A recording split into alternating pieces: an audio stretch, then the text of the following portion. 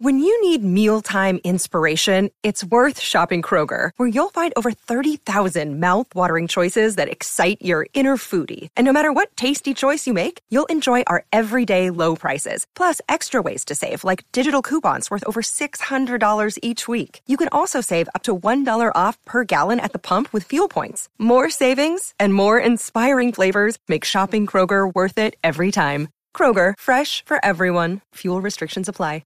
Another day is here, and you're ready for it. What to wear? Check. Breakfast, lunch, and dinner? Check. Planning for what's next and how to save for it? That's where Bank of America can help. For your financial to-dos, Bank of America has experts ready to help get you closer to your goals. Get started at one of our local financial centers or 24/7 in our mobile banking app. Find a location near you at bankofamerica.com/talktous. What would you like the power to do? Mobile banking requires downloading the app and is only available for select devices. Message and data rates may apply. Bank of America N.A., member FDIC. Hi there, I'm Brian Abena, and you're listening to the Mall Over Podcast.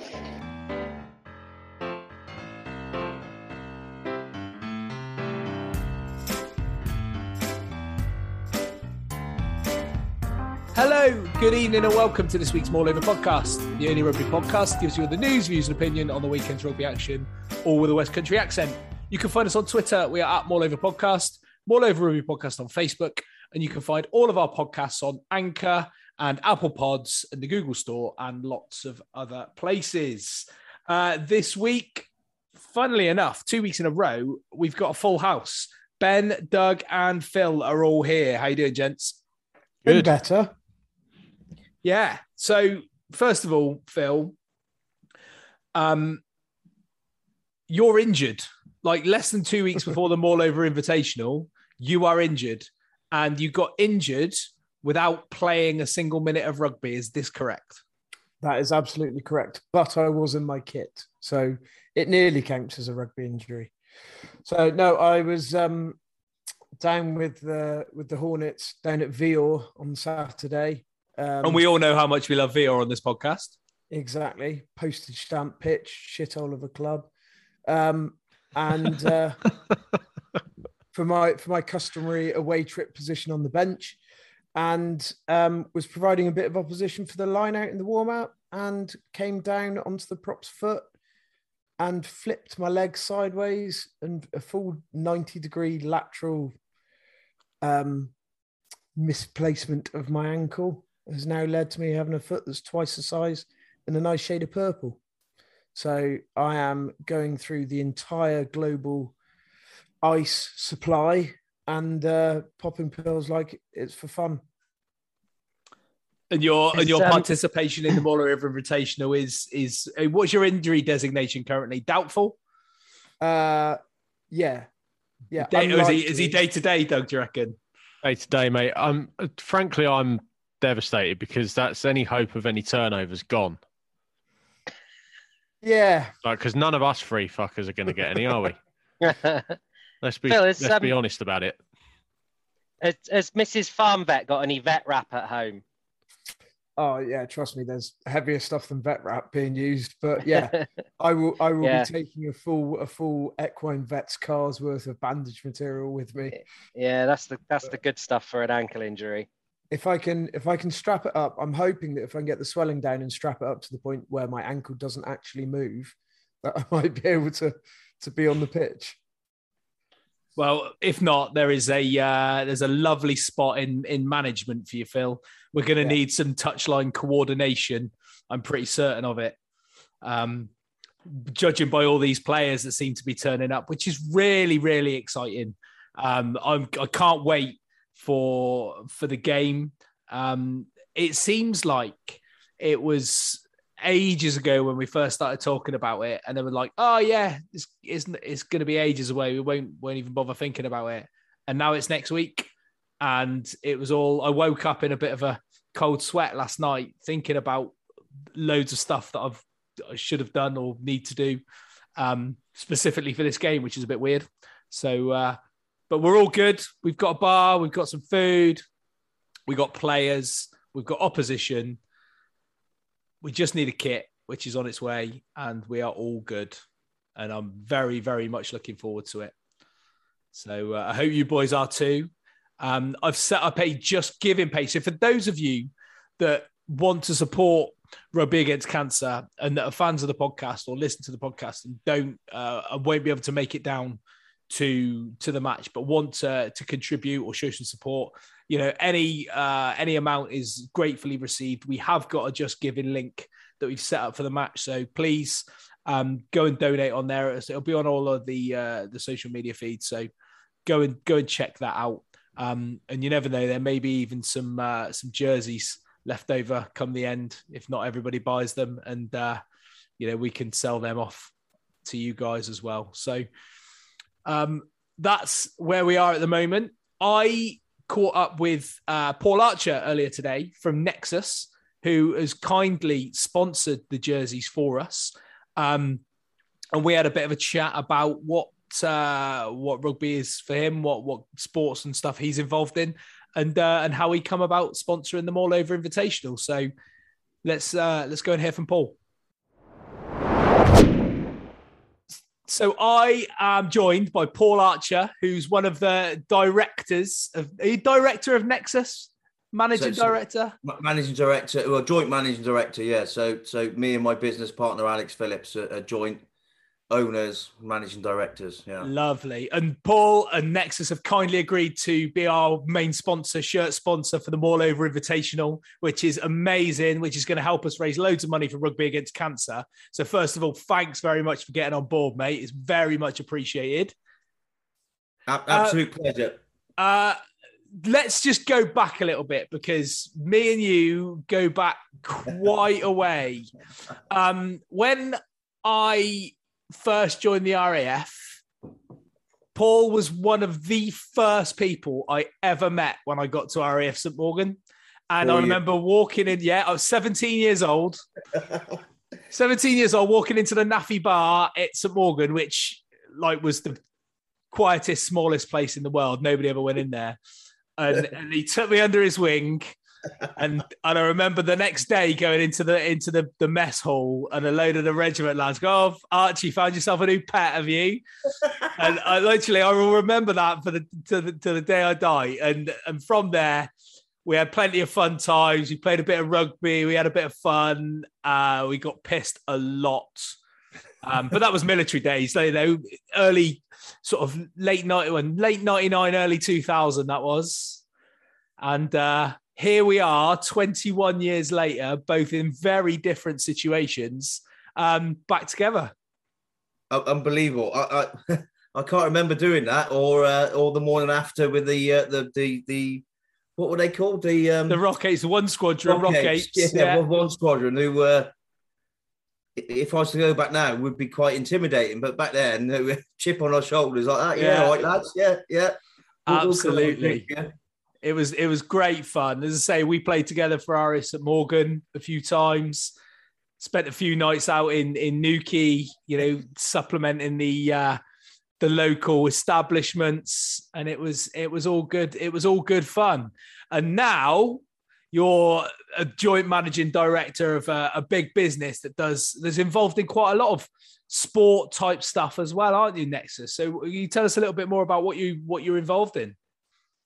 Yeah, so we're in I suppose a fortunate or privileged position to be involved in quite a lot of high level sports and sponsorship and charities. So I see a big the reason why I do it, or why Nexus do it. There's a big similarity between high performance elite sportsmen and business. So we like to be associated with elite sports people, which is why we sponsored the Maul Over Invitational rugby match for a fantastic cause, Rugby Against Cancer. So no sport is too big or too small. So 6-7 months ago, we did a charity football match at Ashton Gate, the home of Bristol City, which Nexus also sponsor. We're one of 2 elite sponsors for Bristol City, where we raised money for the Children's Hospice Southwest. So it's an absolute pleasure and privilege to be involved in such a great charity to raise some money for Rugby Against Cancer. And I suppose the icing on top of the cake, Russ, is to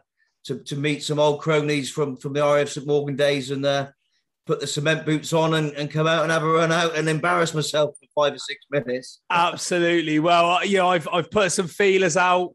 I know there's some, this won't mean anything to anybody listening to this podcast, but Jace Mattia is knocking about. Is he really? You remember Jace? I do, yeah. Hopefully there'll be a few recognisable faces for you from the old St Morgan days that we can drag out. I've put some feelers out over the last day or so to see what we can come up with. It'll be great to get you Grace in the field, and then more importantly, having a good old catch up afterwards. As I say, like Paul and Nexus have been kind enough to sponsor our playing kit for the All Over Invitational. And with those shirts, what we plan to do is sell them off afterwards as part of the match, sort of a match fee, and sell them to the players for a nominal fee. And every shirt then and every penny that goes into that will go directly to Rugby Against Cancer. So if we can raise a few quid for them, that will be fantastic. We can have a great time as well and get back to some proper old school rugby values, which I think over the recent period has been lost. And, like with the COVID situation and people not being able to enjoy themselves too much, we can have a real good drink up and a bit of a sing song. And I know the opposition are well on board as well. So it should be a really, really good afternoon down at Newquay Sports Centre. So, and what's more important is you're going to play. I'm so glad you're going to strap some boots on, mate. I've got some kit for you. I've got some shorts and socks. Have you got some boots, or do we need to get boots as well? No, I've got some boots. I bought some boots for the charity football match, which I must say I got man of the match as well at Ashton Gate, and we had lots of ex-professional, ex-Bristol City legends playing as well, and it wasn't a fix because it was my charity event. It was a genuine man of the match performance. So I don't think I'm going to get man of the match at the rugby match, but I'll definitely make an effort. I would like to play at least 5 minutes at my old position of. Can you remember where I used to play? Well, I was just about to ask if you're still going to be a dynamic, ball-hungry 7. I think I will be for about the grand total of 5 minutes, and I might drop back to outside centre, I think. We'll chuck you in the centres. That's fine, mate. You can play wherever you want. And what we hope is everybody gets some decent game time. Everybody knows what it's all about. So, there's going to be no hell for leather whippets out there, hopefully, that are going to be running around people and smashing people. It's just going to be a good, hard contested rugby match, I hope, with some like-minded people that we can. You're not touched then. It's not going to be too hard contested, is it? It's not going to be touched. It's not. I don't know about that, mate. I played the other week against a touring side for the first time in about 5 years, and they were all pissed, but they were all 20 to 25, and they were fit as butchers. Where are you playing these? I played at 10 and 12. That magical left boot still going. The wand, mate, is still around. It's still absolutely there. Well, before I let you go, I know you spend a bit of time with some rugby players as well, and I recently saw some photographs of you sat on a beautiful train with Francois Lowe. Can you tell us anything about that? Yeah, so again, going back to the connection of high performance sport and business, fortunate enough that being in contact and with Victor Abugu, so went on the famous British Pullman train for a British Lions preview. So met Francois Lowe a few times. What a top bloke. Spend time with a rugby World Cup winner is pretty awesome, and hear the stories. Craig Chalmers, Colin Charvis. So hopefully we'll get a bit of support from the boys and some videos and stuff we can promote. And I think there'll be a Just Giving page coming out as well. So even if it's 50p to 50 quid, whatever you can spare, it's a great cause. Rugby Against Cancer. Let's put our pockets or our hands in pockets, not our pockets in hands, and just donate what we can. So I think we'll get that out, Russ, to socials and what have you, and share that, and just do what we can, and we'll have some good backing, good support. And yeah, as I said, it's great, and I'm proud that Nexus can support such good cause. Yeah, there are lots of people that are that can't make it next weekend, but I know that would love to support. So we'll get that Just Giving page and stuff shared out as soon as possible in good time, so that we can make sure that the Rugby Against Cancer gets plenty of money, and we do what we can. It's great for us to get together. It's great for us to have a rugby match, and it's great for us to be able to do that, all while raising a few quid for an amazing charity. So, mate, it's absolutely amazing that you've thrown your support behind this. I couldn't thank you enough. And it'll be great to see you next weekend. We can have a catch up, and we can chuck a ball about for a bit and then have a beer. So, amen, brother. Amen. Thank you very much for joining me, mate. And I will speak to you very soon, or if I'll see you next weekend. Right. There we go. That's Paul, one of the managing directors of the Nexus Group. And they do, as he said, sponsors Bristol City. He's been fortunate enough to spend some time with Francois Lowe. He's hopefully going to get us some nice videos from Craig Chalmers and Colin Jarvis and stuff like that. So fingers crossed. And we'll look forward to seeing Paul next Saturday at the Invitational. Francois Lowe could probably make up for Phil's turnovers. Yeah, I mean, imagine the scenes if Francois Lowe turned up. St Austell seconds, and we get Francois Lowe. Happen, won't it? Yeah. I mean, you've got a bit of a Francois Lowe look about you. Like if Francois Lowe had a mini me, Doug, you could. I'll take that gladly. You got a bit of a Francois Lowe look about you. I'm just looking at your face now. You're such an odd man, Russ. I don't like it. If you could put on a South Africa jersey and get some pictures from behind, we could put some spoilers out on the internet and build up a bit of attention. Oh, it'd be fun. It's going to be fun, whatever happens. An extra large South African kids jersey on you, look just like Francois Lowe. I mean, it's taken I don't know what to do anymore with this information. It's taken a real turn, isn't it? Right. Let's talk about some Premiership rugby, shall we? Week 2 of the Premiership. You can't even call them surprising results because, I think we all kind of predicted most of it. One of the most interesting ones, Friday night, Gloucester versus Leicester, should I say. Leicester, Ben, are looking very good in the first 2 matches that I've seen. I watched the highlights of the Exeter game, and then I watched 90% of this game against Gloucester. Apart from a few, what I would call game management issues, maybe towards the end, Leicester look like they're in a very, very promising place. Yeah, they somehow let Gloucester get pretty close to them, despite being by far the best team on the night. But yeah, they're a good side now. They've kind of got their forward pack back.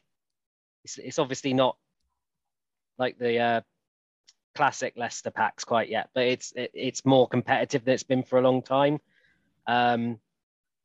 Martin's playing well, isn't he? And the front row, well, 2 of them scored, and I actually think Dan Cole's playing really well at the moment. You see him around the pitch as much as anyone. Yeah. And we've said, I think we said last week, once they get, parity or on top in the scrum, just in the forwards in general, then Ford is lethal picking out runners. Nadolo is just a weapon, isn't he, when he's playing well? I mean, you can definitely turn him, but, give him the ball in hand and he's lethal. And, they're like you say, they're a good side now. I'm going to try and do this without making a pun on his name, but Harry Potter played really well in that game. That finish was outstanding. I think he's been really good in the last couple of matches. I think I said enough about Stewart last week, but again, he's just completely rock solid under the high ball, which is giving confidence to those around him. And they seem like a team with a plan, and they seem much more coherent than some of the other teams. They that look we've seen. confident. They look confident, don't they? There was a couple of times. I mean, there was a period. There was a passage of play. They turned Gloucester over. It was when Genge scored, just before when Genge scored, and they turned over a line out on their own 22, and they saw some space, and they ran it from really deep. Yeah. And Nadolo sort of chipped and chased forward, led to the yellow card for Moyle. They went through a couple of phases, and then Genge went in the corner, didn't he? And it was that type of demonstration of turning defence into attack that we've not seen from Leicester for quite some time.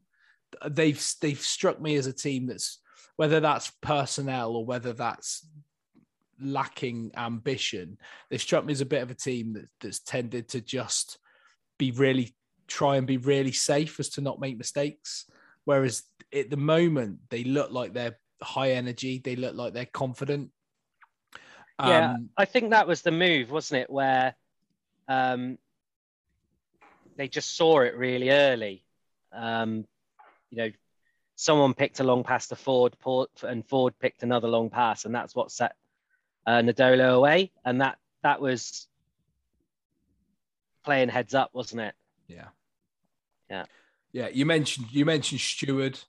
Obviously, he offers such a presence in that backfield. He's so commanding under the high ball that I haven't seen a fullback. It's specifically an English fullback, even pre Mike Brown, that commands the ball so much when he's coming to get it. And it gives so much confidence and assurance to the players around him that everyone's going to getting out of the way. Everyone's getting out of the way. All the Leicester players they know he's coming for it, so they're just leaving it for him. I mean, I think the nearest in terms of under the high ball I can think of would be sort of prime Rob Kearney. You know who he reminds me of? He reminds me of Matt Perry. Yeah, I can get that. Tall, rangy, commanding under the high ball. He kind of glides when he's running as well. He kind of glides across the pitch. It's almost effortless. You don't think he's actually sprinting. But when Matt Perry was at his best, that's how he used to look. When he goes for those high balls, he almost looks like a foot taller than everybody else around him. He goes in with that much confidence and that much determination that, as you say, I don't think I've seen him drop one. And I was struggling to think of somebody. There have been kind of classy fullbacks who will, you'll trust them to catch every ball that comes near them, but they've done it through kind of skill and timing, but they don't dominate the space in the way that he does. I'm struggling to think of anybody who dominates the space like that. No, and he dropped one, maybe two. I think there were two, pressure. But they were ones. They were almost ones that a lot of others wouldn't have got to. That's the point. But I'm not bothered. I'm not bothered about him dropping high balls that he is trying to command the situation. What I don't like from is when they're tentative and nervous, and you just don't ever think they're going to catch the ball. Every ball he goes for, you think he's going to catch it, and he, as a human being, sometimes he's just not going to do it. But more often than not, he will, and more often than not, the very presence that he offers will put chasers off. It will make people think twice because they know how confident he is in coming to get it, and that's the difference. You watch Elliot Daly, for instance, and I only use that as an English example. When he was challenging high balls in an England 15 shirt, you just never really had any confidence that he had any confidence in himself. Whereas you watch Steward do it, and he backs himself to get and catch every single ball that comes his way. he's a 100% natural at fullback, which Daly never was, and it's not particularly Daly's fault. I mean, the only player I can think of that did dominate the air like that is, and he doesn't remind me of him with the rest of his play, but just under a high ball is everyone's favourite homophobe, the Australian. Folau. Is he? Folau, yeah. He was one that would dominate in the air, and I think, safety, he's similar. But I think Stewart, I said last week, he's going to get a boatload of England caps. He's perhaps not the quickest, and you can have all these sort of tactical dreams of having two playmakers and attacking from deep every time. But I think the benefits of the security it gives your wingers and your fly half when he's kicking, and the forwards. Forwards love a secure fullback because it means they're not chasing back for scrums every 2 minutes because they've dropped the ball. So I think he's got a massive future with England. Yeah, agreed. The other couple of people that I was impressed with on Friday is the young centre, specifically the young centre Dan Kelly, who looks really good. And he came into the team sort of middle of last season and a little bit of an unknown quantity, but he looks like a really, really good young player and someone that they can really sort of build a midfield around. And then you mentioned the likes of Potter, Stewart, Nadolo is a little bit older, all being pulled the strings by Ben Youngs and Freddie Burns when they, when forward is unavailable or they look to rotate. That Leicester look like they are, like you mentioned it, Ben, they've got a plan and a purpose and they look like they know what they're trying to do. Which is something you can't really say of Gloucester because, they were playing Morgan at second row last week, have moved him back to 8. It just doesn't seem that there's a lot of, they seem to be fighting fires more than anything. Yeah. Doug. What? You were going to come in then? No, it was me. All right, go on in, sorry. I was going to say, can we read anything into the fact that Leicester didn't clear their bench like every other club seems to do? They left 3 of their players on the bench. They left Burns on the bench and then didn't change 2 of the front row. Does that mean they don't have the faith in the bench, or does that mean why change it if it's working? But then Gloucester were kind of coming back at them towards the end. Do you not think that a lot of substitutions in the Premiership is all very formulaic? It's right. We are going to sub our tight end and our hooker on 55 or 60. This is what we're going to do, regardless of how the game's going. This is what we're going to do. And maybe just maybe it's Borthwick saying, well, actually, we don't need. Why do we need to do that? Like, we're playing on a Friday night. We've got an extended period because we won't be playing till the next Saturday or whatever, or the next Sunday, maybe even. So we don't really need to. Yeah, I mean, I'm all for it. It's not like they're playing Cornwall Devon and you take 3 subs and people have given up their day to be there. They're professional sportsmen, and if they don't get on the pitch, they'll have to get over it. It's just so different from the norm at the moment, and I don't know. Does that mean that he's got concerns about how Freddie Burns is settling into this side? I don't know. Or is it just, as you say, things are working, why change it?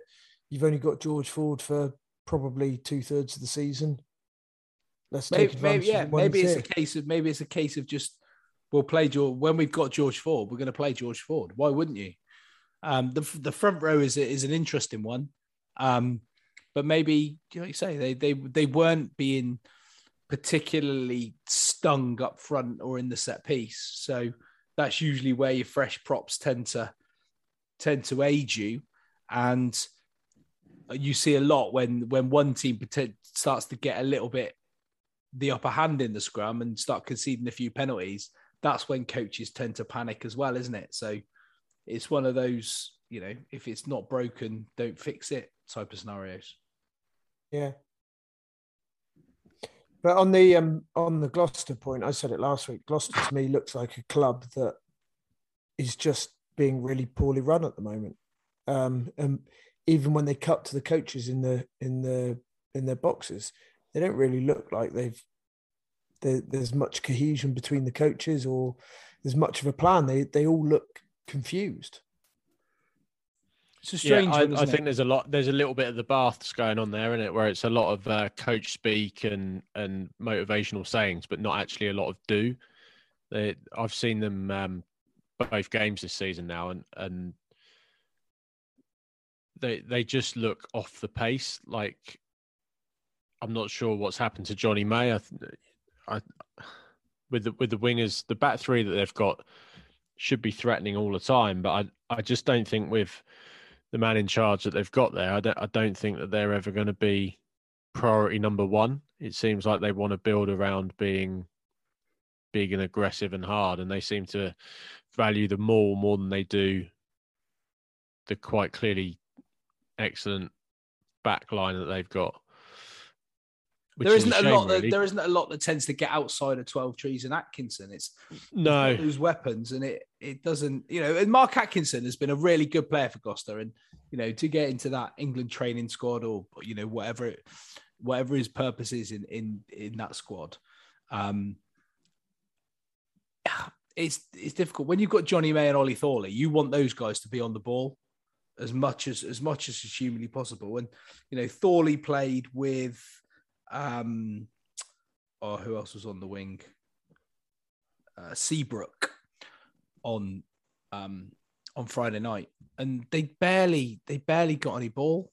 And Kyle Moyle, well, he was at Cornish Pirates a couple of years ago, and that's not a slight on the Pirates or Championship rugby as a whole, but what happened to Jason Woodward?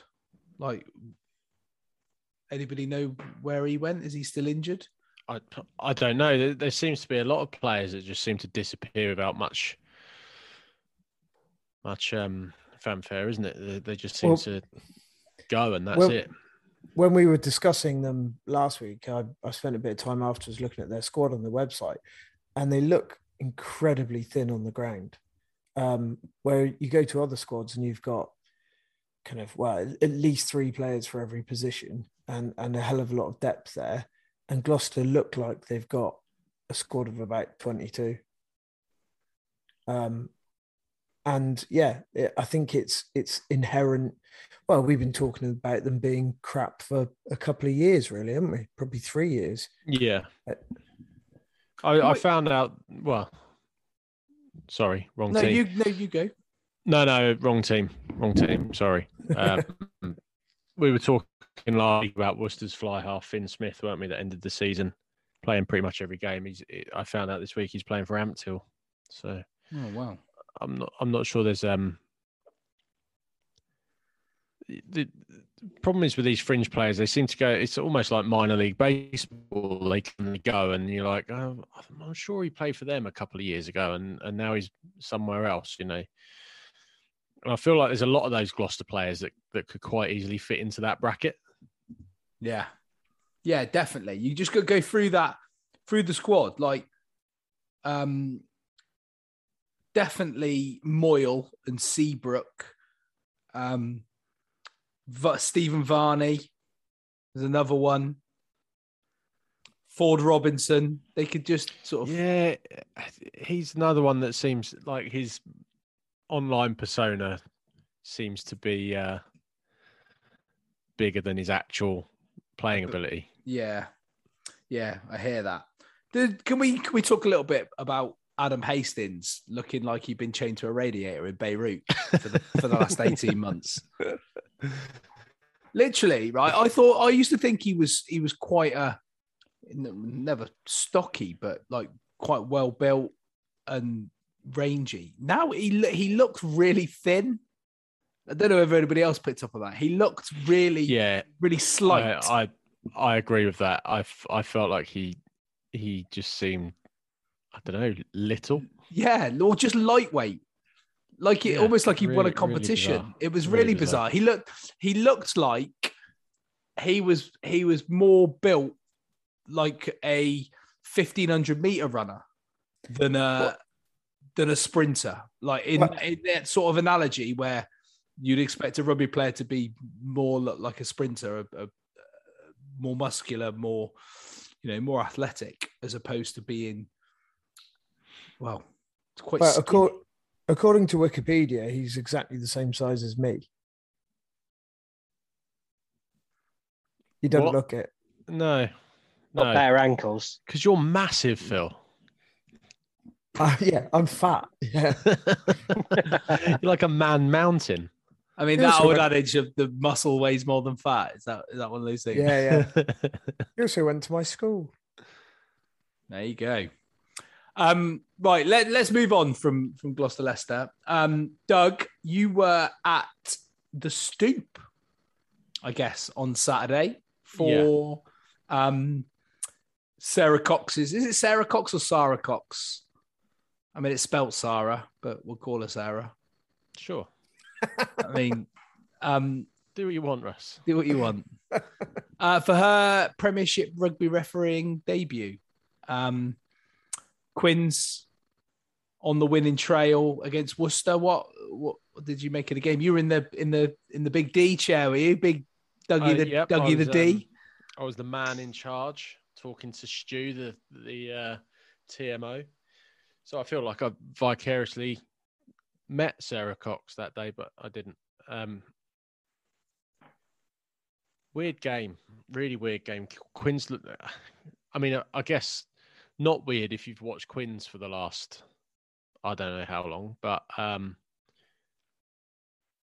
just never seemed to settle down. There were two teams that Worcester looked dead and buried, and then out of nowhere came out and just sort of stepped up their game and took it right to the wire. And I don't know. I don't think what Quinn's did could ever really be repeated. You know, they hit such a vein of form at such a perfect moment that for that to happen again would be really weird. And because of that, I can't tell if Worcester are decent and Harlequins aren't as great as we thought they were, or if Worcester have got markedly better. Because I don't think they played amazing rugby. I mean, they gave away a shit ton of penalties, like a shit ton of penalties. And you couldn't, I mean, what I would say is Ollie Lawrence's line for his try at the start of the second half was pretty much the perfect line you want from a player like him, just coming off round the corner really quick onto the ball with pace and just was unstoppable from there. But yeah, two teams that I can't really make my mind up about. Are Harlequins really good or are Worcester pretty average? Harlequins, that whole Harlequin story, looking back, has got a real Leicester City vibe about it, hasn't it? Do you think? Like that perfect storm of circumstance, style. They've rode the crest of that wave, and they got everything they deserved. They can't take anything away from what they achieved, but it felt like they were only ever one defeat from it all crashing down around them. Yeah. Because if they had it's easy to say if they'd lost in the semi-final, obviously they couldn't have got to the final. But you know what I mean? Like on that run, as they got towards the semi-final, as they made that late push, like they won one of those defeats or one of those performances. There was a game, was it Bath, Ben, where they came back and they scored a last minute. I think they scored a last gasp try in the last minute or the last play of the game at the Rec. And what I remember about them when they played Bath towards the end of last season was that although their attack was brilliant, their defense was horrible. Yeah. And, Bath carved them up almost at will. But Bath's sort of tissue paper front row just let them down. as it did a lot of times last season. And, with my huge powers of prediction, I said Quins will have to defend a lot better than that if they're going to win any more games this season. And then they won every game for the rest of the season. So, I think what you said about Leicester City vibes, there is a bit of that about them. I think they've got more chance of building on it than Leicester City did, because they've got, solid front row, solid 8, and then you've got Smith and a really good back 3, and they've got the big centre Esterhausen, who, gives them a bit of a focal point at 12 as well. He was really quiet though in this game, Ben. I don't know. You said you didn't see it, right? No, I haven't seen it. No, you've got no excuse. They've all been on the Premiership website for the whole weekend and today. So put a bit of back into it, mate. Sorry, man. The one thing though that you've got to remember, and it might be why Esterhausen was quiet, is they spent all of last season with Marcus Smith at 10, pretty much without fail. Played every game at 10, and he's not there at the moment. And I think he is probably that much better than Tommy Allen that he will make that back line click considerably better. That's not to say that they're a shoo-in to win or anything like that. I suppose the bigger point is these first, however many games it is, 3 or 4 games, it's a bit hard to fully judge things. Worcester are missing no one, I don't think, because of the Lions. Yeah. Other than the winger. Oh, do I? Well, yeah, Van der Merwe. And Harlequins are missing Smith, who is absolutely key for them. And yet they need to get used to that, mate, because Marcus Smith's going to spend a lot of time with England. And what I worry, I mean, does Tomasi Allen still plays for Italy, doesn't he? He does, yeah. So when the Six Nations comes around, they're going to be without both Smith and Allen. And the autumn internationals as well.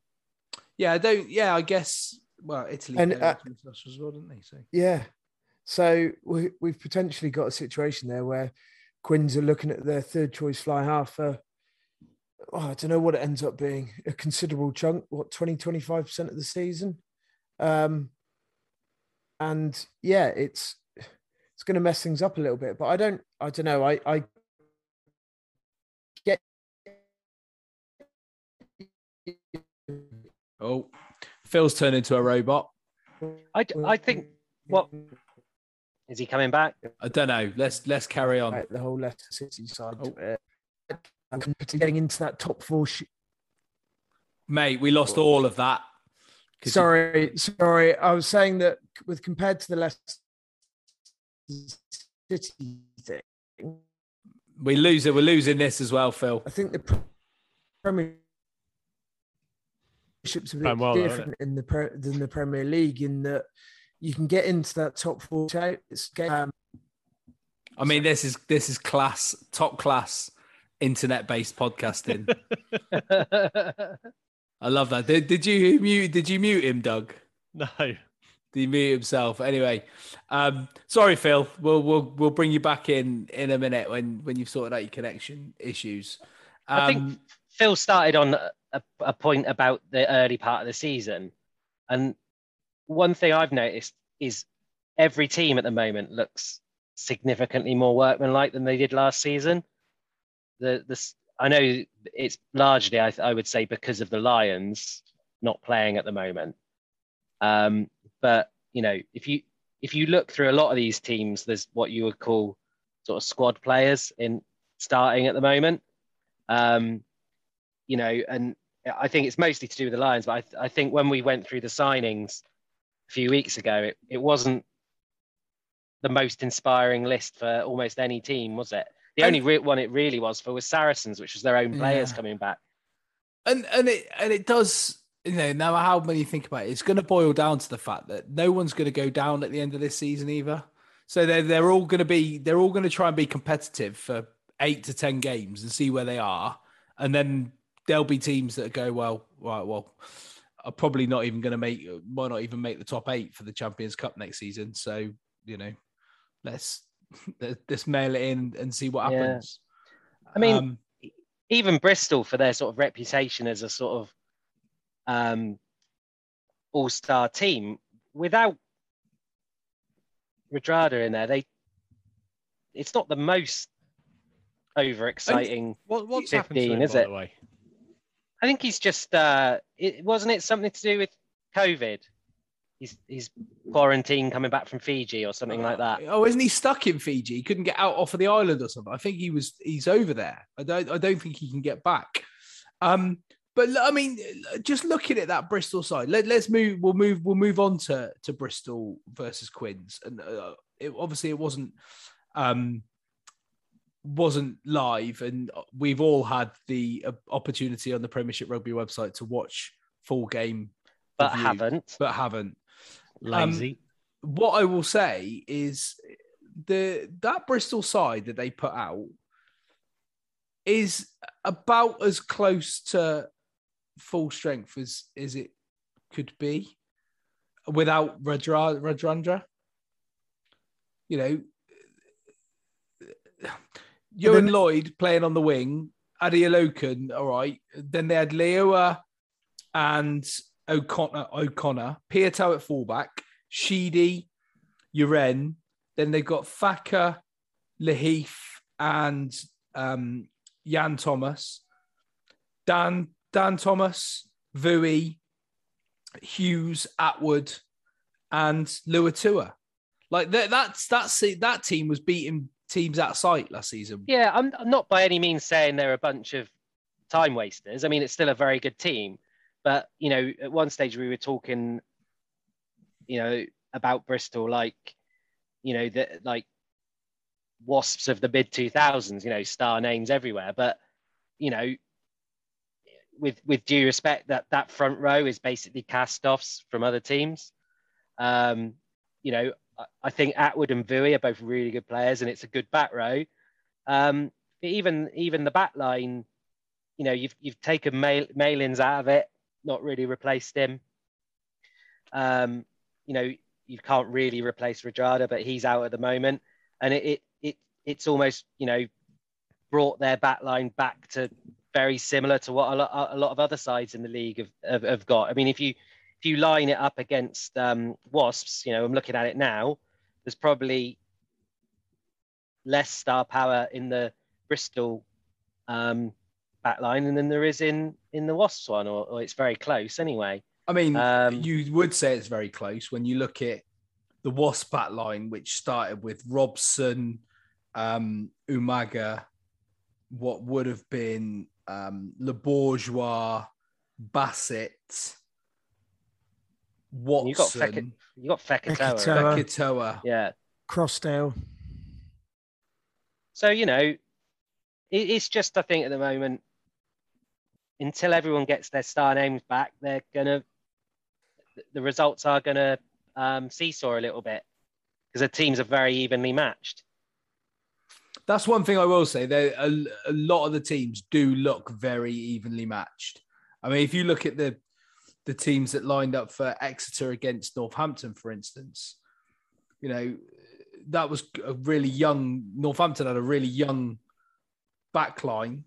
Like their backline was Grayson, Dingwall, Furbank, Collins, Proctor, Slightholme. That's about as I mean, they've all got decent Premiership experience now, but it's about as young as it gets on average, isn't it? Surely. Yeah, but this is the backline that Northampton been building for 2 years. This is kind of it all coming to fruition for them.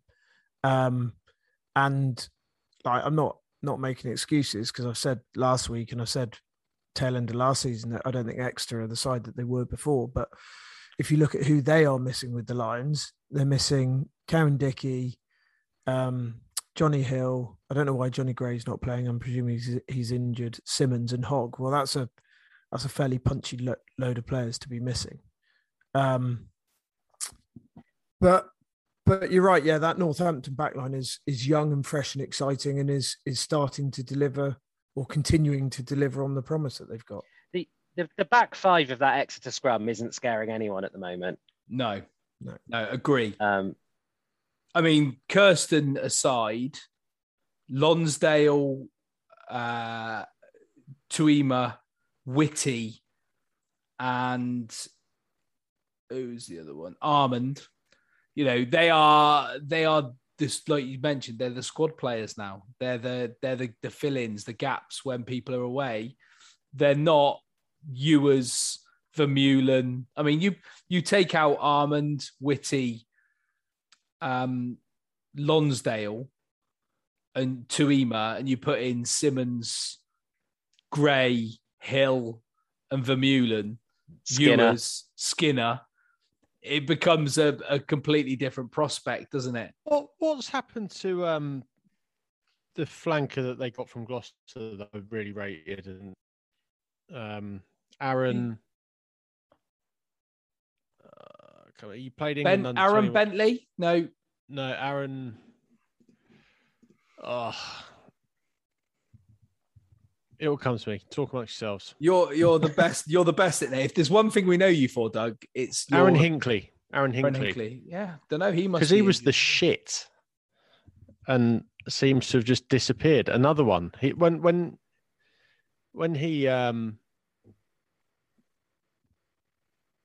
he signed for Exeter, I thought it was the perfect landing spot because he was just this really abrasive, aggressive flanker that was quick. It reminds me a lot of oh my god, the Bath one. Looks like an orc. Underhill. Yeah. Looks like very Underhilly, and I thought he was going to do amazing, but I can't remember him playing a game for Exeter at the moment. He hasn't played a game for him. I find that incredible that he's just wasting away there. I mean, what's he not doing, and why did he go there in the first place? Don't know. It's a great question. It's a question that maybe only Rob Baxter can answer at this point. He was Premiership. He was breakthrough player. Won the breakthrough player in the Premiership Cup in his last season for Gloucester. And you think about the players that have done well in that competition that have then gone on to play in first teams regularly. But it just seems like that whole Exeter side just doesn't have any sort of academy progression. You've got this fullback that looks like it's snap in half. Hodge. Yeah. They got him from Newcastle, didn't they? Yeah, but they don't seem to be, considering that they've literally got the whole of the southwest finger of England to farm players from, which is essentially just 2 counties of farmers. You'd think they'd be pulling up quite a lot of players, wouldn't you? But right, and there are quite a lot in the squad that are just not necessarily getting through to get a huge number of or a huge amount of game time. But then if you look back historically at some of their players that are now kind of commonplace, they have come through the academy, like historically. So yeah, I mean, it is fits and starts and waves, isn't it? Like you tend to have, you see it a lot in all sports. Like you have gluts of academy talent. Like you have like a real rich crop for 2 or 3 years, and then you go through the next 2 or 3 years and you don't seem to have as many. I mean, Exeter brought through, like, you think Slade, Cowan-Dickie, Noel, who came through at the same time. Ewers, stick him in that category as well. Ben? I was just thinking perhaps the pandemic is probably slowing down youngsters coming through as well. They've probably gone 18 months without playing a game of rugby. Possibly. So, they're probably a bit behind on their development as well. And I don't mean just for Exeter, I mean for everybody. Yeah, it's a good point. So, that could be a thing as well. I mean, we've almost got a full back line now, haven't we, in the Premiership of sons of 90s players. Like Grayson, Slightholme, Ajomo, Redpath, De Glanville, Hastings, Liner. Oh, what a team their dads made. Jesus Christ, it wouldn't be a bad team of them either, would it? Yeah, fuck me, imagine that. Yeah, but Phil, you mentioned Ajomo there, Max Ajomo for Bath.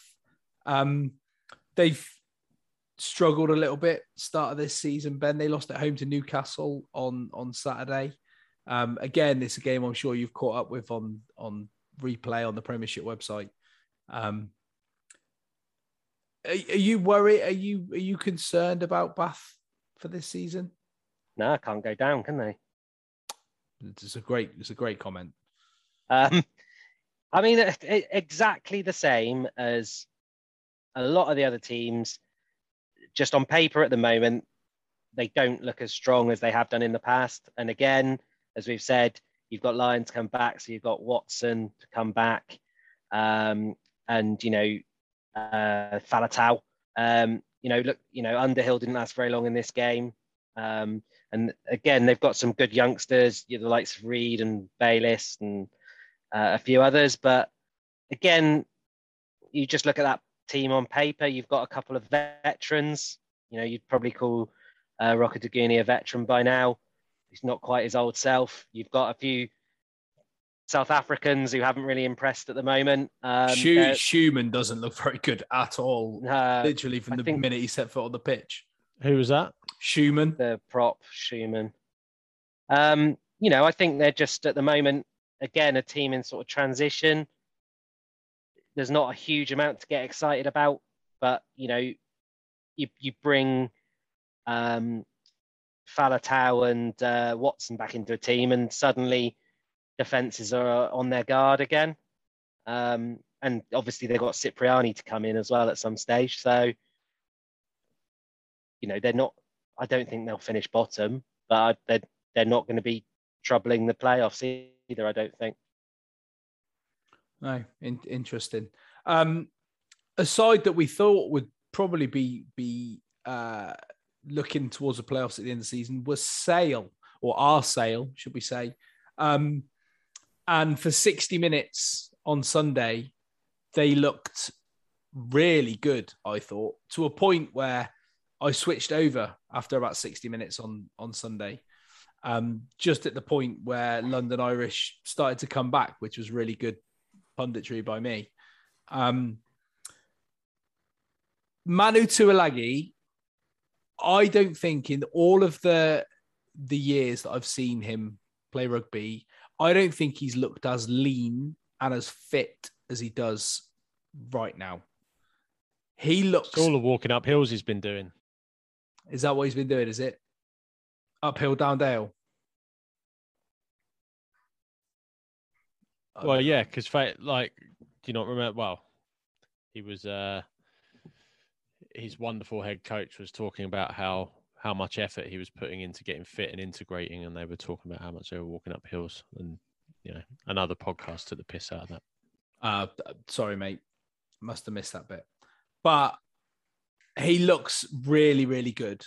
And the age-old Manu Tuilagi conundrum, if you can keep him fit, he will be an unbelievable asset to an England side.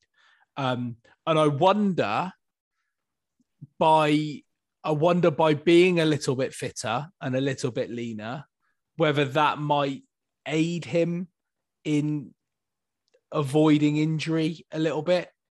I don't know, but he looked brilliant. He looked brilliant on Saturday on Sunday for 60 odd minutes of what I watched. He'll have torn a pectoral muscle by Halloween. I was just going to say, Phil, talk us through avoiding injury. Yeah, don't try to play rugby. I went the other way, Russ. I picked up where you left off, and I watched the second half. And I'll be honest, Sale looked incredibly kind of static in defence. They were not closing gaps, not hustling across, not shuffling, like playing drift defence in the inside man, just kind of taking it as an opportunity to have a breather and leaving huge holes on the inside shoulder. And it made Irish's job considerably easier. And I don't know, well, I'd put that down to a fitness thing as much as anything else. For some of those kind of tighter players. I mean, when you build your game around large physicality, there comes a point where mobility starts to suffer a little bit. And Irish just took advantage of it as much as anything else. Yeah, some really good clinical play for Parton's 2 tries, but nothing overly exceptionally clever about it. Sean O'Brien came on and was an absolute pest, as you would expect from him.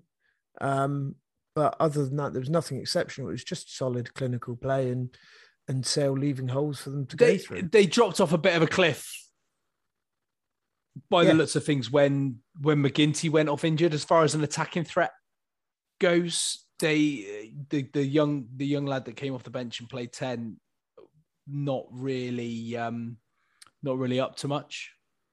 No, he was just a bit uninspiring, is the honest answer. Didn't see a huge amount of Tuolangi with ball in hand. They were kicking too much of it for my likings, with not necessarily contestable kicks, which doesn't help. But then again, your kicks obviously become less contestable when your back row or your back 5 of the pack become knackered and less mobile. And yeah, he didn't manage that lead particularly well. He didn't manage the game. Whereas what's his name? The Irish fly half, Paddy Jackson. Paddy Jackson did a pretty all good at job it tonight. Yeah, exactly. Did a pretty good job of managing that side of it and kicked his kicks and got him back in it and scored a decent draw for him. I think they'll see that very much as a win, Irish. Well, those sort of come from behind draws. They did it against Bristol last season, didn't they? In a quite an epic fashion. So they're certainly tenacious, London Irish, and they carry on and bring in the likes of Sean O'Brien off the bench, who might be advancing in years, but he certainly adds a lot to their team. And he gives that element of experience, and he drags people along with him. And he's got weird levels of farmer strength. He got given man of the match, which confuses me.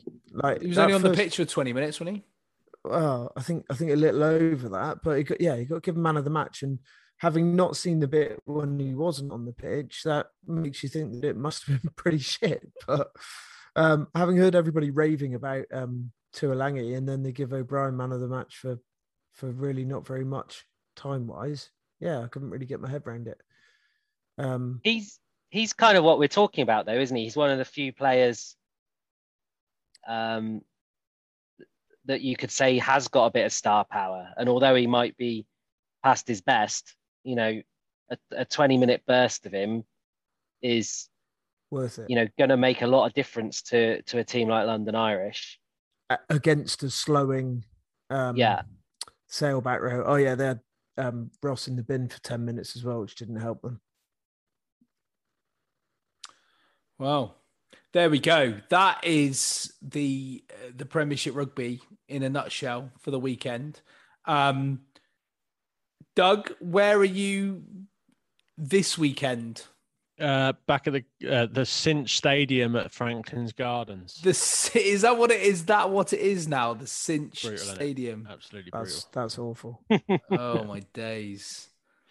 And who are they taking on at the Cinch Stadium at Franklin's Gardens? London Irish. 2 o'clock. Fantastic question. There you go. London Irish. The big game on Saturday looks like Leicester at home to Saracens, which will be extremely interesting. It's weird with these bye weeks, isn't it? Thinking would have loved to have seen Saracens actually follow up that performance straight away, but they've had that game, then they've had a week off to sort of think about it. It's odd.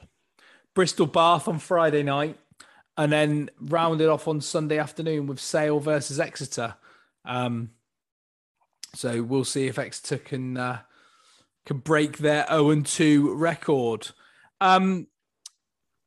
Shall we get into any other business before we go? Can we speak about just do a quick bit about New Zealand, South Africa? Yes, we can. I didn't watch it, and it was a pretty tough game to watch. South Africa kicked everything. New Zealand knocked everything on. But South Africa were winning with 2 minutes left. And as they had done consistently throughout the game, Box kicked the ball away to New Zealand, who then won a penalty and kicked it from 50 odd meters to win the match. I just want to say that could not have happened to a more deserving team. If you don't back yourself to keep the ball for what, 3 phases to kill 2 minutes, 3-4 phases, then you deserve to lose. And just going off of what has happened to South Africa in the last 3 rounds of this championship, it is an absolute travesty that the Lions lost to them. Mate, we had this discussion last week. It gets worse last with week. every passing performance. It's a travesty because we basically mirrored exactly what they did and didn't do it as well. I will never understand how we lost that series. It's insane to me. Baffling. Yeah, Luke Pearce refereed it really well, I thought. He's actually becoming a very good referee. That's good. One thing I have noticed, and it happened at the end of the Gloucester game, and it's starting to happen a lot, which might give a little bit of credence to why South Africa kicked it away, is when teams are trying to run down that clock in the last minute, 2 minutes of a game, referees are very hot on sealing off penalties and people going off their feet at that time more than at any other time in the game. At that time, and when doing pick and drives near the try. And when doing pick and drive, yeah, and it just feels like if you're a team that's less than a score up with however many minutes to go, are you better off trying to give the ball back to the opposition deep and saying, well, we'll take our chances in defence, rather than take the risk of having the ball in hand and give away a penalty when you're trying to keep it really tight? You know, when they just do one out and basically. Well, I think the apparatus are there to be able to manipulate that situation now with the 50-22. Yeah, but I don't see how you can't move a team around and aim to kick to keep possession. It just seems to me that South Africa's first thing is, right, we're just going to punt this up in the air, either hope for a knock-on from the fullback or winger or a turnover when we hit him.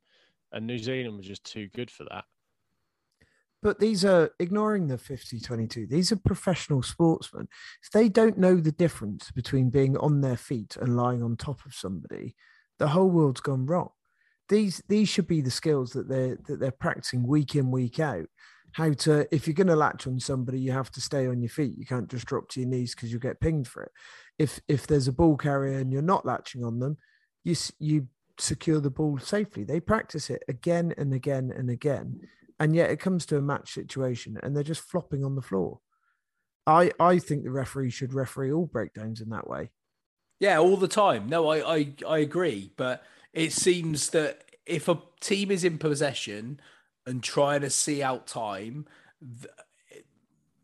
9 times out of 10, for more than 2 minutes, I reckon they will invariably concede a penalty,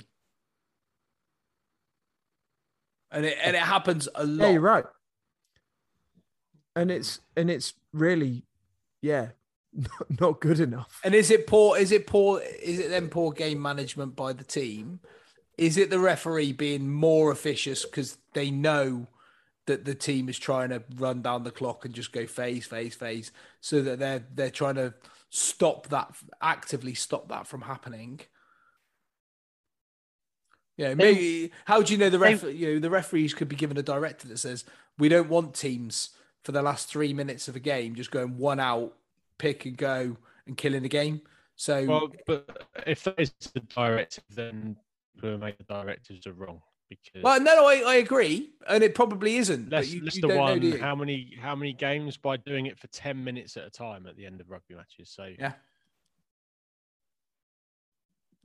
and staying on their feet when doing it. I think if you get a lot of rucks in that time, don't you? And I think if you totted up that amount of rucks over a slightly longer period of play, if the ball was being taken more than one pass away from a ruck, you probably would find there'd be a penalty in that amount of rucks usually, in open play anyway. Going by law of average rucks. Yeah.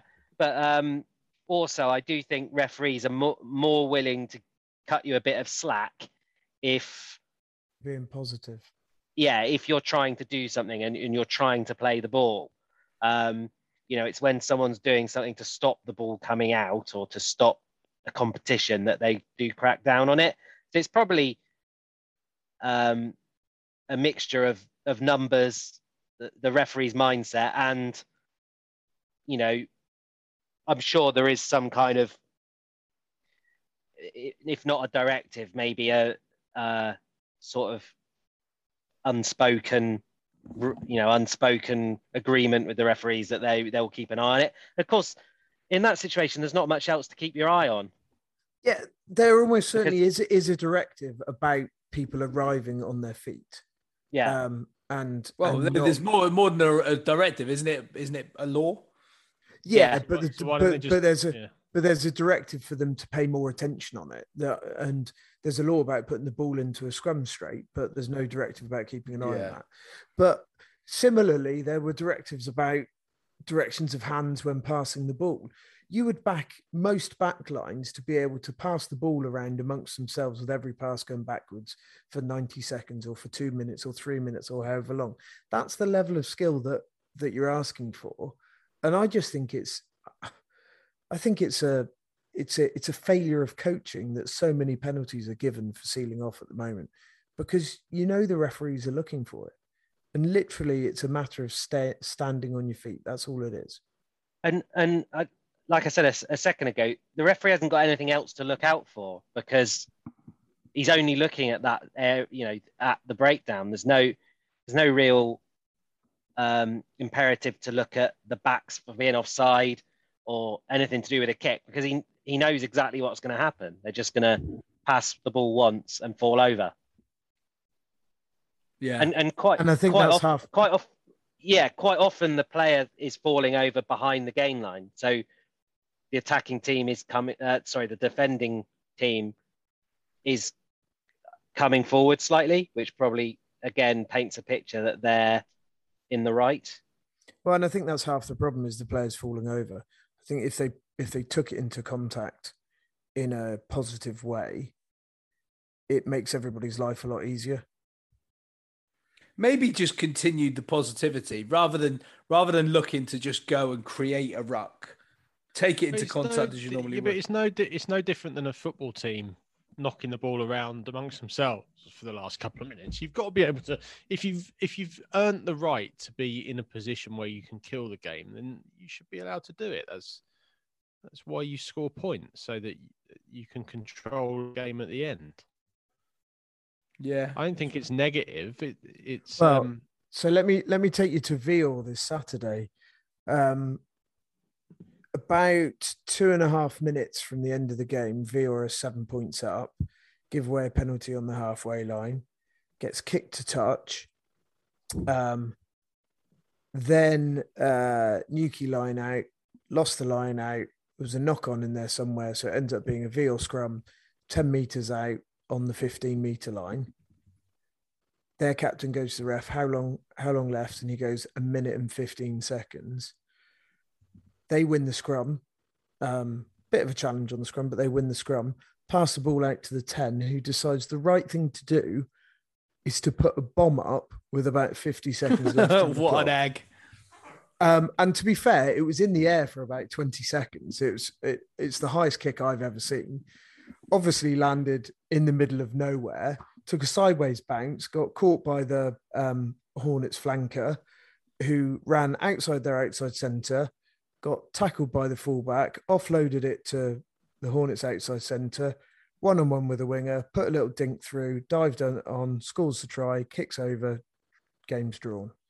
Because he's decided to boot the ball rather than actually doing something positive with it. So exactly the same as what you're saying, Doug, about what happened to South Africa. If you can't look after the ball for 90 seconds, you don't deserve to win. Agreed. There you go. That's a good place to finish the rugby chat, I think. Any other business? Doug, I'm not going to come to you first because I know what you're going to say. So, Ben, why don't you go first? Can these rugby sites with a Facebook presence please find some new material? They can do both, you know. They can play rugby and look pretty in dresses. Mate, if I see that the difference between football and rugby is the 6'7" South African second row saying, "Yes, sir," one more time, I don't know what I'm gonna do. Probably just go. Yeah, tough. Again. Do some really aggressive huffing. You're fired because you keep doing this.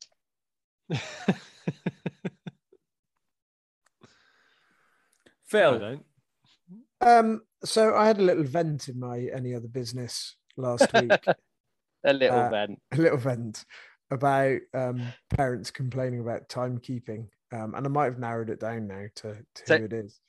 So this week we're complaining about parents complaining about you complaining about timekeeping. No. And I got a WhatsApp message from one of the parents who I didn't know listened, and I'm not sure is a regular listener. So which means that I probably ought to be a little bit more careful about what I say. It's not going to happen. But what I found most humorous was the text of the message he sent me, which was, "Ooh, someone's a bit tetchy on Ben's podcast." Ben, are you going around telling people this is your shit? Look, class just shines through, mate. And I think we all know the...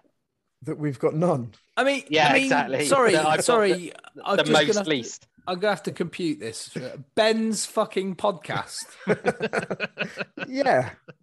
Unbelievable. Oh, no, Ben's fucking podcast. That's the one he does on a Tuesday. Not a lot of listeners, if I'm honest. Oh, I'm never going to use him. Leg over podcast. podcast. Do you get many guests on that? They're sex, yeah, he does, but they're sex people then. They're sex people, Phil. No way, you spastic. You're a mentalist. You can't say that word anymore. I just did, mate. Anyway. Doug, any other business? Yep. Obviously, there's the fuel stuff. Makes my teeth itch. Whatever. I'm sure that'll come up on long snapper, and if we did a long leg, it'll be there, and people will be moaning about. You've all seen the memes. For a minute there, it was touch and go whether I'll get to work this week. But a TV recommendation: if you've got Netflix, there's a Korean show called Squid Game. Can I ask about this Squid Game? Because my 12-year-old daughter came home from school today. Do not let your 12-year-old daughter watch that. She said, "Can I watch Squid Game?" No. Dougie said it's good. Really not. Contains adult material. Just do not let your 12-year-old watch Squid Game. Okay. Emphasize that enough. Fair enough.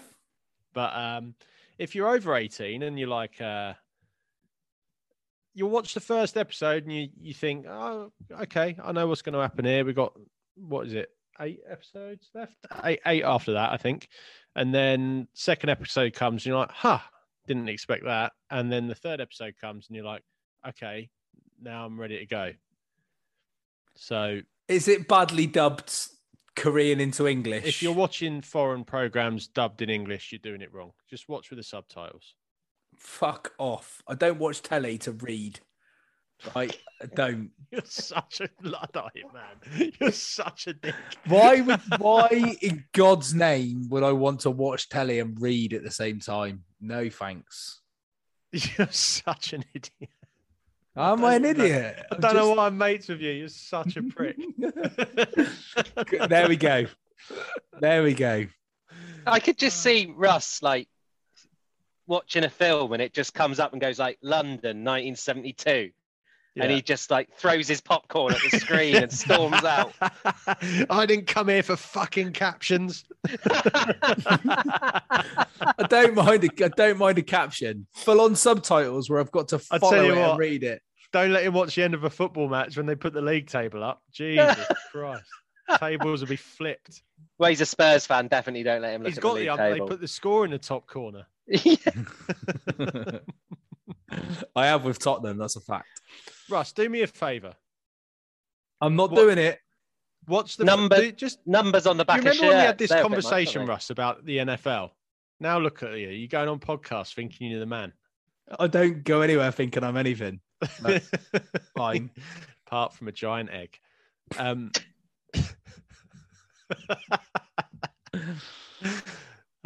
Seriously, just watch the first episode. Because in actual fact, there isn't a lot of talking in it. I mean, that strikes me as even worse. Is it mime? Yeah, Russ, like the only thing that's worse than movies with subtitles is silent movies. If I ever had a TV recommendation that was up your street, it would be this. Please just give me the satisfaction of watching the first episode. All right, I'll watch the first episode. I will watch it. Okay, good. With subtitles. Good. There you go. I'll I feel like I've made a breakthrough there. Oh, you will. I mean, let's not get too far ahead of ourselves. My only other business is I didn't really have anything, but what I will say is we have some of our first donations on our Just Giving page. And I want to personally thank both Ben Bacon and Duncan Keane for your very generous donations. And it's really quite unbelievable what you've put in already. So thank you to you both so much. And we will share the links and we will keep sort of banging on about this now for a few weeks till we raise some money for Rugby Against Cancer. So thank you to Ben and to Duncan, who are long-term friends and listeners of the podcast and supporters of what we do. We don't always agree on everything we talk about, which is great, but they always support us. So thank you very, very much for everything that you do. That's it. Next week, next Monday, hopefully we'll all be back. Adam will be here to do a rugby-related quiz in the lead up to the All Over Invitational, written by Guy, who I hope is recovering well from his operation. I've not heard how he's getting on, so hopefully, if you're still listening to this guy, let us know how you're getting on, and if you're going to make it to Cornwall, hopefully you're resting up. Hopefully, yes. I thought you were just going to say if you're going to make it. You're just going to make it. If you're going to make it, you know. If he was a real man, he wouldn't have ruled out a short appearance. Well, what you said? You're going to compare your injury to Guy's injury, Phil? Not in any way, shape, or form. No. Sounds like you are, Phil. It does sound like you are, and you're questioning his manhood. Not the injuries, just the response to them. Wow. I'm sure. I want to see you there with boots on, Guy. Sounds like you're questioning it, mate. It really, really does. So, yeah, hopefully, I mean, I don't know what is in this quiz at all. And it could be majorly embarrassing for all of us and our lack of overall rugby knowledge. But it'll be fun nonetheless. So hopefully Adam will be here next week to do that for us. Just keep answering Sir Alistair Cook and you'll get points. Yeah. I don't think there's going to be an arbitrary point scoring system a la Punching Chat for this. But yeah, we'll see. And but then we'll be back next week. And then literally there's one more podcast before the All Over Invitational, which is really quite exciting. So I'm starting to get nervous, to be honest. What are you nervous about, mate? Well, I'm shit at rugby, so I mean, you can't be as nervous as I am. The fact that you can pick the ball up at the back of a ruck or a scrum, but you've got to pass the ball to me. Yeah. Well, there's that. I'm 42 years old, pushing, my body's a wreck. I haven't had a drink for nearly 3 weeks. We'll change that. Yeah, a bit. I haven't had a hangover in over a year. Yeah, we'll change that. And there's several things that I'm concerned about. I'm concerned that the shirts are going to be too tight. That's a really big concern. That's interesting. I mean, a funny story to end on. I went out on Saturday for the first time in quite a while myself since, lost a bit of Terry Timber. I don't know whether I mentioned that. And I watched the boxing, and I got the last bus back to Fradden, and definitely didn't puke over myself on the bus.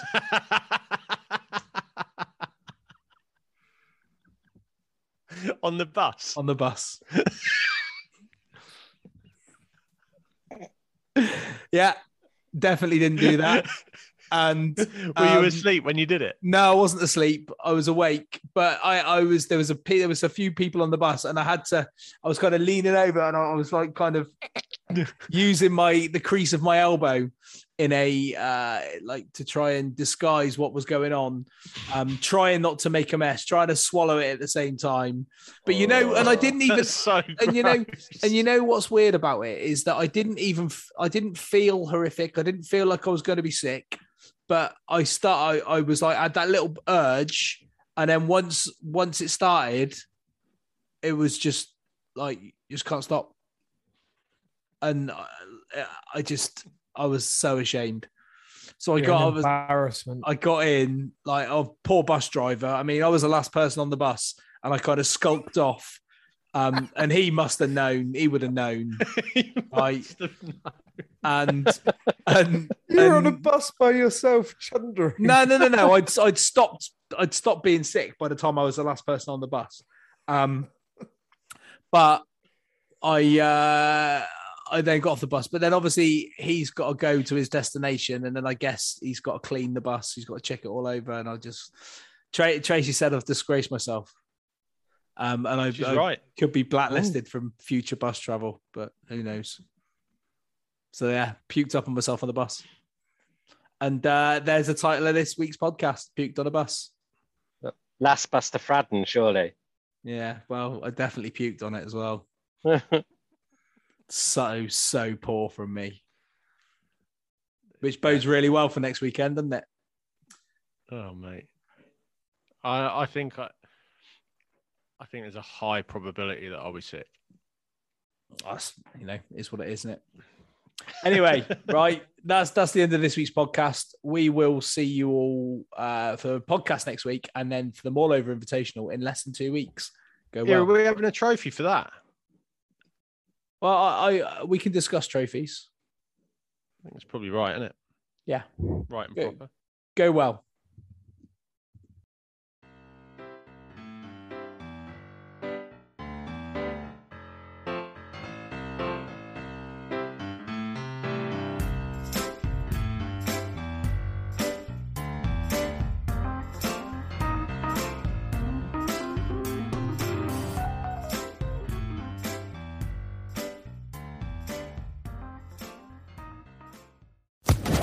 Social Podcast Network.